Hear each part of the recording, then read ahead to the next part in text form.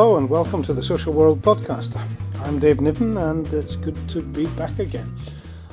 This podcast is a bit of a mixture, a magazine. At the beginning I'm going to play you an interview I did with the BBC in Wales to do with a report from Europe concerning missing children. Now, the premise of that particular study was that after children have been publicised very widely, the details of photographs and descriptions and so forth during a search for them when they've gone missing, if they do indeed turn up successfully afterwards and go on to carry on with their childhood and their lives, the report suggests that we ought to be pressurising the platforms, the Googles of this world, the Facebooks, the Instagrams, so forth, that need to remove these children's details because it embarrasses them at the very least later on in life.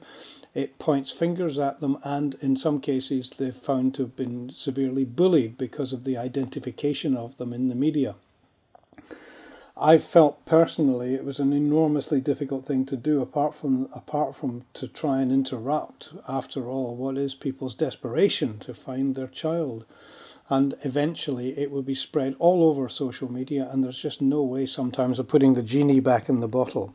So that was an interesting point there, an interesting interview, and I'd be very interested to hear what you all think out there about it, because it's one of these things for me that's kind of 50-50. You can't deny people the opportunity to do anything to find a child. And at the same time, we all know that we don't like children identified if they've been through a traumatic situation, whether that's they've been abused or whether in this case they've been missing or whatever. It's something that you don't want children to have to live with because it's unfair on them and they haven't made the decisions for themselves. The main interview of this podcast is with Dave Benn. Now, this is one in the series of the Bradford interviews, Bradford Safeguarding Board, and Dave is the voluntary sector representative on the board, and so it's pretty good to get his views on their position, where he stands, what he feels, and it's good also to have some input from time to time on a non-statutory basis. So there we are. Apart from the extremely sad story that I read in the newspaper the other day, poignant, a metaphor for our times, if you like, and without going into too much detail, you can think about it for yourselves.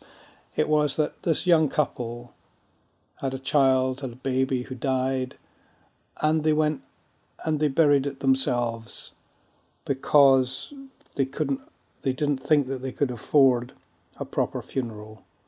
And I just felt hugely sad for that couple, obviously for the baby, but a sign of the times, austerity, or just punishing the poor again. It makes you wonder. Anyway, without further ado, let's get on with the podcast, and thanks for listening.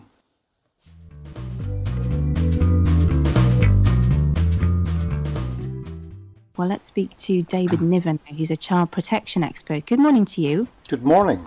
Has much research been done in this area then, in terms of the impact that publicity might have on a missing child after the event?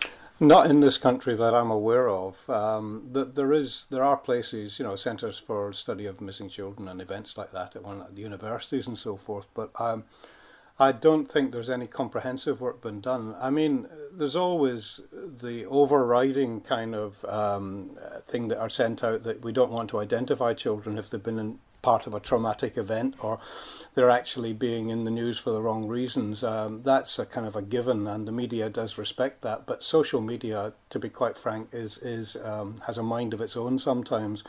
And you can totally understand the desperation sometimes of families.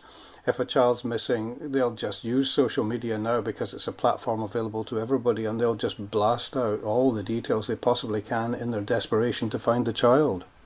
Yeah, and I suppose in those first few frantic hours of someone going missing, social media can be a positive thing, because you can get the message out there much more quickly. These things often get hundreds of thousands in some cases of shares, and you want to, that as an instinct as a parent, I suppose that's exactly what you want at that moment in time. Well, that's it, and that's our dilemma, because on one hand, you can totally understand that. You would probably, everybody listening would probably do it for their own child.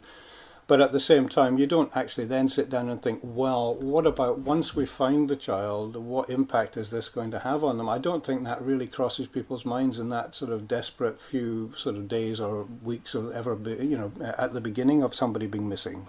Yeah, and it's something other countries are looking at, isn't it? Because in Belgium, they've got a missing child hotline, Child Focus, and that children can contact that helpline and basically get, I think, a lot of things kind of erased on the internet. That right to be forgotten then. Now that I like the idea of that, and I like the idea of some sort of central place that people can go to, that the authorities have got some degree of control over, that advice can be given. And if you like, it can be as discreet as possible. The only difficulty, of course, is that once these days we know that something is out on social media, it's like trying to catch the wind. In terms of putting it back, or in terms of taking information back again. So education, absolutely, in terms of what impact these things could have later on. Support from the authorities by way of some kind of discrete focus or discrete place that parents or families or others can go to and have a lot of support at the same time as getting best advice about what the future might hold when the child's found. But more than that, social media platforms, I think, have got a role to play here too in making it easier to remove information if the proper requests come through from the proper authorities and people who know what they're talking about. It's a very, very difficult subject. It's a conundrum. Nobody wants anything prevented that would help find a missing child. At the same time, is the same as a child who's been abused and hits the headlines or whatever. You want them to be anonymised for the rest of their life, because that's not something they want to live with. Thank you very much for speaking to us this morning, child protection expert David Niven there.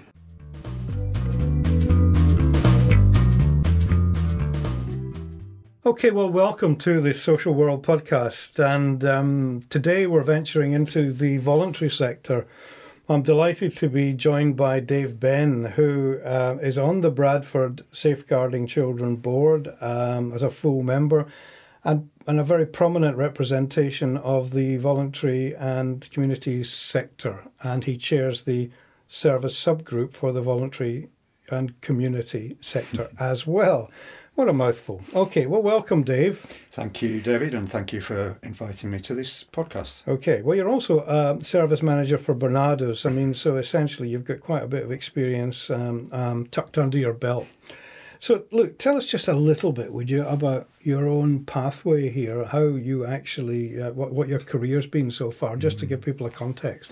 Okay, so my background is reasonably varied, actually, and in terms of coming to Bradford, it was really directed by education and further education, but prior to that I worked in a number of settings, mainly within youth work, and I've got experience of working in outdoor education in Scotland and in the Lake District. That led me on to a sort of a path of thinking I need to get qualified, and it would be helpful to get qualified within a youth work environment.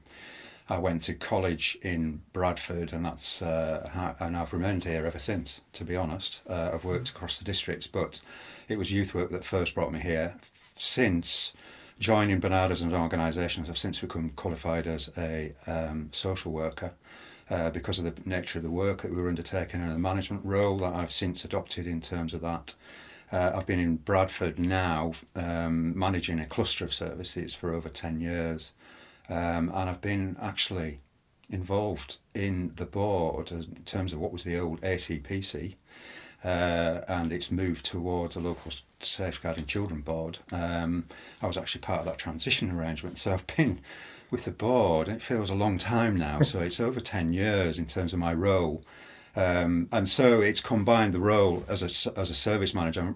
I feel I've got a reasonable and a very hands-on approach to my understanding of the key issues in relation to working with young people in the district. I'm very proud of the services that we deliver, and I'm very proud of the sector as a whole in relation to the role we play and the nature of the work we deliver. Okay, well, I'm not going to make the joke about what you do in the afternoons, but essentially the voluntary sector, I mean, it is one of the pillars of support networks, within any community. And its ability to form partnerships and be part of a collective, I think, is pretty crucial.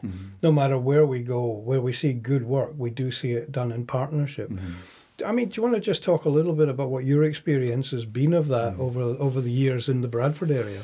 Yeah, I mean, Bradford's got a long and rich history in relation to its VCS and commitment to social inclusion and the provision of services. We've got a large and significant number of organisations which play a vital role, as you say, in terms of representation on the board and my role in relation to that. I actually, whilst I work for Barnardo's, I'm clearly a representative of Young Lives Bradford, which is an infrastructure organisation in the local district, which has got over 300 organisations which are registered with it.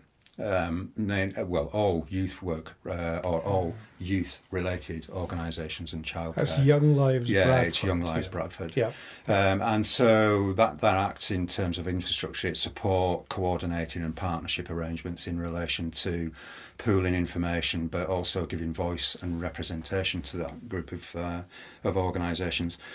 And within that, there are large national organisations, Barnardo's, Action for Children, others. There's smaller regional organisations, and significantly there are very small organisations which are represented in at a district level, but also potentially at a sort of regional, at a district level, a community-based level. Okay, so that might be large numbers of staff, or it might be a two-man band that are delivering services. So that's the incredibly diverse structure in terms of the voluntary and the community sector, which we know exists. But Young Lives Bradford is obviously quite a cohesive kind of group in terms of actually sort of peer support and so on. But we've heard about the systems.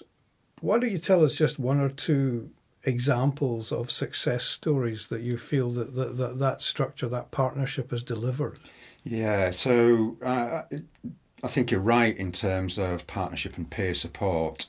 I think the VCS is unique in some ways in relation to our partnership on the board, in that it's made up a number of organisations which are, have their own identity, their own infrastructure and governance arrangements, but we come together in terms of pooling those resources, but also offering support to each other. I think in terms of success in relation to that, I think we've got representation on the board, and I think that's a big success, and I think it's to the credit of the board and the partnership arrangements locally that that's the case.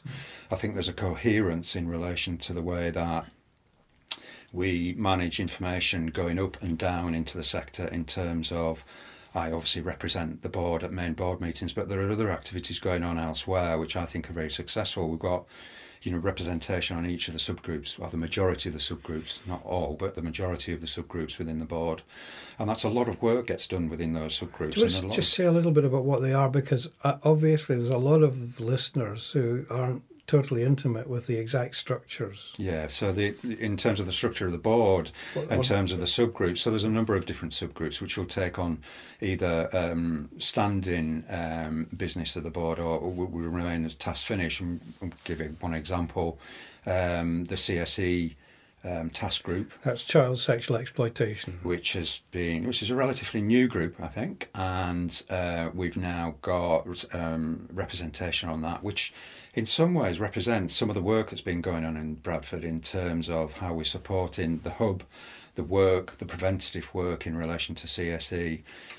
Recently there's a report has been issued by a range of organisations, including Barnardo's, but including Children's Society, Build, etc., called Protected, Underprotected, Overprotected, in terms of CSE and young people with learning disabilities.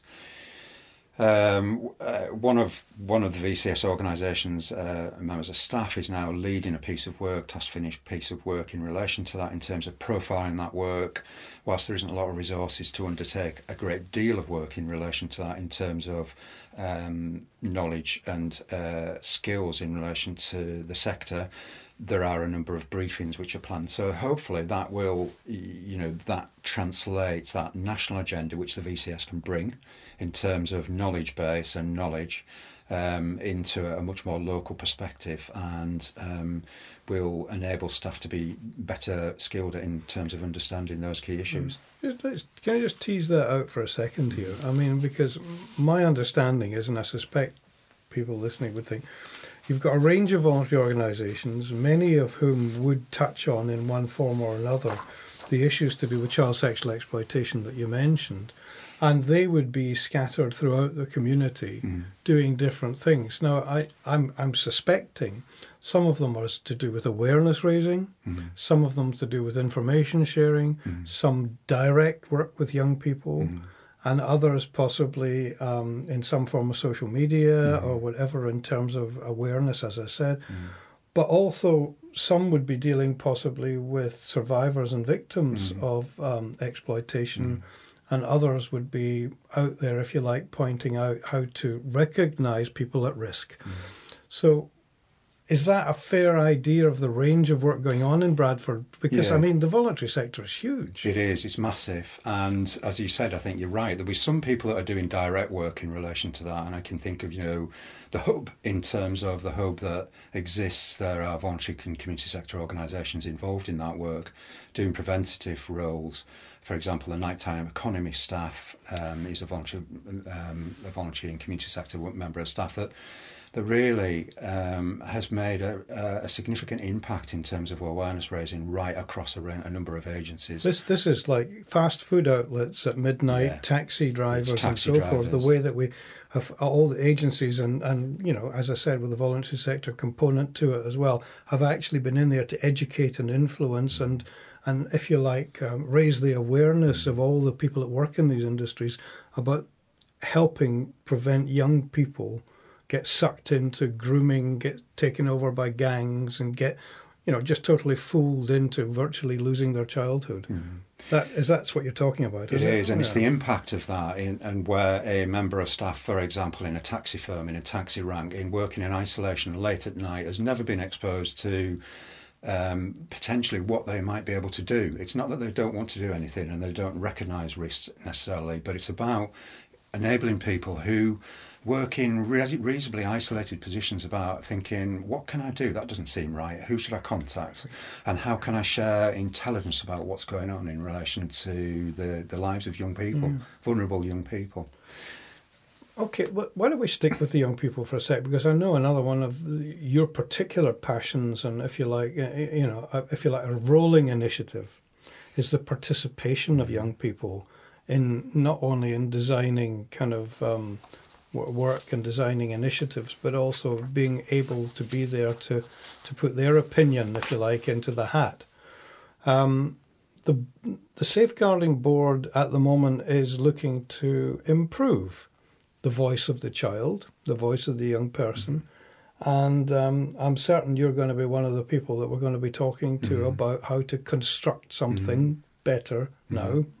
What kind of thoughts and ideas would you have about that? I think in relation to the way that, the first principle we need to look at that without the voice, including the voice of children, young people, their parents and carers, and a wide range of community voices, then I don't think we can have an effective framework in relation to safeguarding. I think we've made a number of strides in relation to that as a board over the years. I think we've got further to go. I think more recently, in terms of the work that the local authority and partners have done in terms of engaging with young people and putting a framework around that, has made significant improvements in terms of trying to get a whole range of young people's voices included in certain forum. there's good examples of that. And I might, if you can use the recent example of Takeover Day, which I think is an excellent example of a commitment across the district, across partnerships, to include and promote the voice and involvement of young people within services. Say a bit about it, because this has already happened. Yeah, it's happened. It happened on November the 18th, or was it? Yes, it was the 18th. And it's an initiative, it's a national initiative by the Children's Commissioner, led by the Children's Commission. And it's something that, as a district, we've looked at before and been reasonably successful with in pockets, I believe, in terms of reasonable isolation. This year, I think there's been a number of strides in terms of improvements about how that's been rolled out. There's a number of schools which have been involved, which is absolutely excellent. There's been local authorities, there's been health have been heavily involved in that, which is a really exciting development, because health are really interested in getting involved, young people involved in that process. Say a little bit about what it involves, would you? Well, it involves young people effectively being matched with professionals. So a young person, so it's again a pool of young people, it's again a pool of professionals, joining them together in a role for the day. That included myself, so I had a young person who we went to a range of meetings and did a number of things. On a far more exciting level, young people have been involved in, for example, working with staff on a maternity ward. There was a really excellent example of the local authority social work team, whilst considering the duty of care towards confidentiality and everything else which exists within that environment. But they did some role play with young people, which was fantastic, and they got a real sense of what a social worker and social work department might do, what their views in relation to that, and how they might feed into that process. It was an eye-opener, I think, for both sets of people. Whether at the most senior levels or, at a middle managers or a face-to-face worker, in terms of the influencing role of young people. And I think it's that legacy that we can use in terms of thinking, how do we get and how do we involve young people in the working of the board, or in terms of their role in terms of influencing that. That was very successful, and it's something that's been repeated. Initiative, awareness raising, both sides get to understand a little bit more and so on. But you'll be aware that all over the country there are so many different types of initiatives to include young people in. That we've had youth parliaments, we've had shadow boards, we've had individual young people coming and sitting on the board. Here we're more favouring possibly a young person's forum that can advise the board and kind of digest issues and then go back to the board with their ideas about them. But I mean, are there other models that you've come across? Because I think we all want to be particularly contemporary and make it useful and interesting for the young people, rather than just a sort of a mirror of kind of adult meetings. Yeah, and I think that's one of the risks in relation to that. And that young, from my experience and the experience of the work and organisations that work with young people, I think that would mirror what young people would say. That the fact that if they're just expected to go along to meetings, not necessarily involved in a way that's meaningful, then they're unlikely to take part and want to take part in future.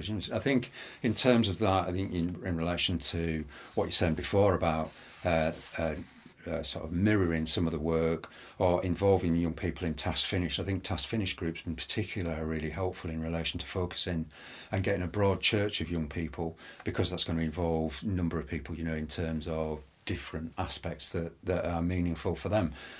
Online bullying is a big issue. We know that in terms of what young people are telling us. How do we capture the rich source of data that young people have got in terms of not only what they experience, but what some of the solutions might be in terms of that. I can think of, and we've used that experience recently in terms of work with the CCG. That's the community, the commissioning group from the health service. That's the commissioning groups within the health service in terms of developing online resources which young people can access. The Thrive Bradford website is a resource which has been developed by young people using social media, which has a number of resources which young people can access, including advice about bullying, but in relation to emotional mental health. And that's provided a really effective platform for young people's voice to actually be integrated into service design. And I think that's where the exciting steps are in relation to that. You said we did, I think is an exciting principle, and I think it's something that should guide the board in terms of you said we the future did. direction. Yeah, so young people are saying, look, this is what we're saying, and I know we've done online bullying, and then the board has reacted positively in relation to that in terms of bullying. I know that because there's been conferences, and we're following up work with that. It's a high priority in terms of young people's emotional mental health. I think it should be seen as a high priority. Well, I mean, let me talk to you a little bit about what today's bringing, if you like, the issues of the day, if you like. I mean, partly, obviously, just as a sort of final point on what you were saying there, the board is improving its website and therefore its online presence, and I definitely want to have a strong youth component to that. But in terms of the voluntary and community sector, so many sports clubs and recreational outlets for young people are now once again under the spotlight. Have you picked up a sense of how the community is feeling about this, or what possible things could happen to kind of inform people better and actually get a sense in Bradford about what's happening? I think that's a really interesting point, because clearly it is a really high-profile issue at the moment in terms of local media reporting, national media reporting. In terms of a sense locally, I don't pick up a sense that there's a specific issues in relation to local sports facilities, other than we know that there's a growing awareness for the need to have we know there's a need for robust framework to be in place in relation to the protection of children and young people that access service and safeguard their needs.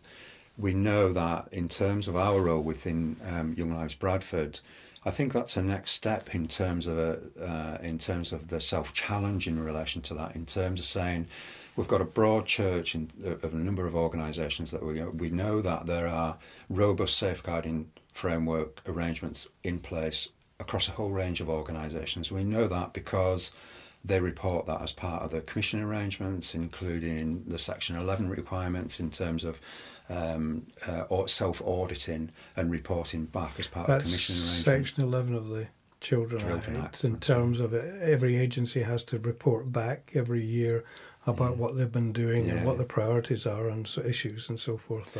Just now, for those of you who are not in the UK.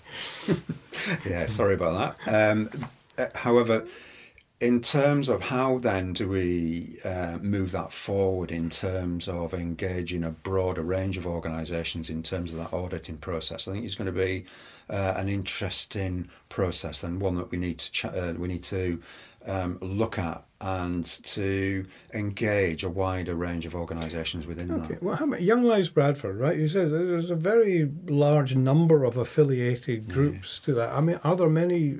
I mean, I know you might not know exact numbers, but sports and recreational clubs in there. But a number will, the governing bodies of sport will, have their own affiliations and their own memberships in terms of that.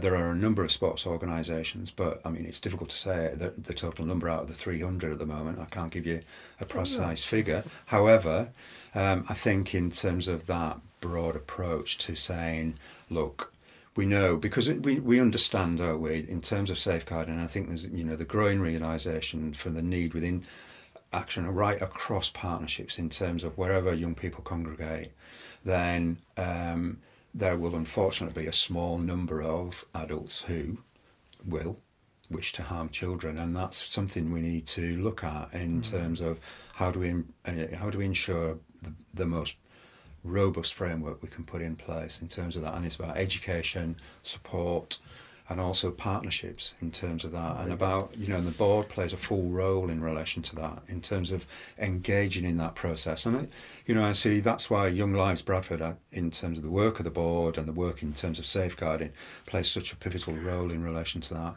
Okay, let me ask you this then, because would it be useful, do you think, if the board put on some kind of an event for all these sports kind of the associations, if you like, to come together, and other key people to just reflect as much as anything on what's available in terms of help, in terms of support, what key messages we need to reinforce, because obviously some will have done some recent work, others will have been many years since they did any child protection training. And one thing that's always struck me is to remind people that there's two sides to child protection. And I mean, for example, yes, there's the making sure that the adults working with young people are as safe as we can tell. But on the other side, all these adults, and many of them in sports clubs and so forth, are heroes to the young people. And they're more than likely to be people that young people might choose to disclose to. And how they deal with that, how they're prepared for that, how they're trained, if you like, to be able to deal with that young person's disclosure as professionally as possible, to me, always gets lost a bit, because the idea of just making sure that they're safe people seems to dominate. Would you agree that that's something? No, I agree with that sentiment, and I agree strongly with that. And I think that's where there needs to be the further towards the front end in terms of service delivery. Those people who are actually involved and engaged with young people, and significant numbers of young people on a day-to-day basis, on an evening, at night, volunteers working with young people, where young people build relationships. You're quite right, and they build relationships, and they will disclose information. And it's almost that it's those workers and those staff and volunteers that need to be almost the best equipped within the sector, across a whole range of workforce. I'm not saying they exclusively need to have specialist training, but they need to be upskilled in terms of and supported in the way that they have their own knowledge about what they do with the information, how comfortable they're sharing information, and about having the confidence to work within their organisation, have their voices heard. I think strongly in terms of organisations where to have safe organisations, we need transparent organisations, and we need to have a light shined in relation to all the corners of clubs where we work. So there's no ambiguity in terms of the work we're doing. We're not putting barriers in place. We're not putting extra work. We're not stopping the good work that people do. We're trying to support people, and we're trying to enable the good work that takes place. And I think in terms of that, I think there's a good case for further work in terms of raising the profile, engaging the board with those frontline organisations, whether it be sport organisations or heritage and culture or uniform, any work that takes place across the VCS I think is helpful from the board. It builds on previous work that we've done a number of years ago, just after the transition from PC, Area Child Protection Committee, to local safeguarding children boards. Under the Children Act, and in terms of awareness raising, that was reasonably successful in terms of putting the message out, saying we're listening to you, we want to engage with you. It's raising the profile of the board, and I think there's a real need to increase the level of awareness of the board and its workings right across the board, from young people to organisations themselves. Okay, Dave. Well, we're coming to the end of the interview, but I'd just like to ask you as a sort of final question, and use it as a platform, whatever. Imagine that there are, and there probably are, one or two people listening who would be considering volunteering, would be considering kind of, if you like, joining your world. What advice would you give them, and what would you say are the rewards that can be expected? I know it's long, hard work sometimes, and I know there are all sorts of other kind of challenges. However, it is rewarding, and I wonder if you'd say a little bit about it just briefly. It is rewarding. There are a number of roles people can get into. It can be a platform for some people. It can be a life-changing event in terms of career progression. About young people volunteer. They find out in terms of their sense of themselves, where they want to go potentially in the future. Adults become involved, or adults can become involved in a whole range of volunteering opportunities with children and young people, which are immensely rewarding. Some of it's attached to their own interests in terms of their own sport or wherever, and they want to give something back. It provides an ideal opportunity, but it can be a transformatory opportunity for the volunteer themselves, but particularly children and young people who are supported by adults who provide appropriate role models, who can enable and support, who can guide, and who can better protect them as well for the future, but both now and for the future. Let me just ask you to reassure people quickly.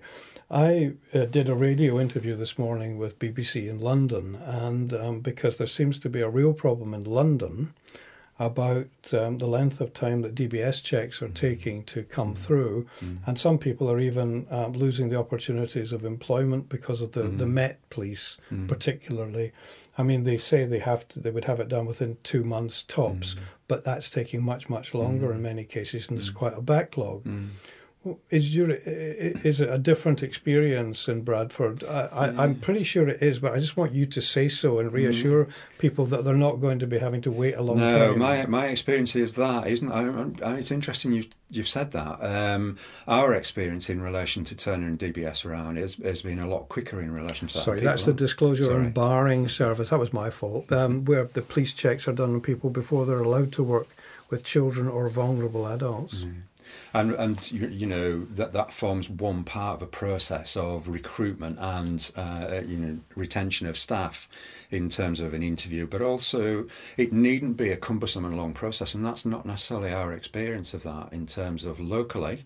It's interesting to hear what happening in other parts of the country, but that shouldn't put volunteers off. It should, if you're volunteering, you should feel reassured that by the fact that you're being recruited, inducted and trained as part of a process, that you'll have the skills and you can bring your own skills in relation to supporting young people appropriately. Dave Benn, thank you very much for your time. Thank you.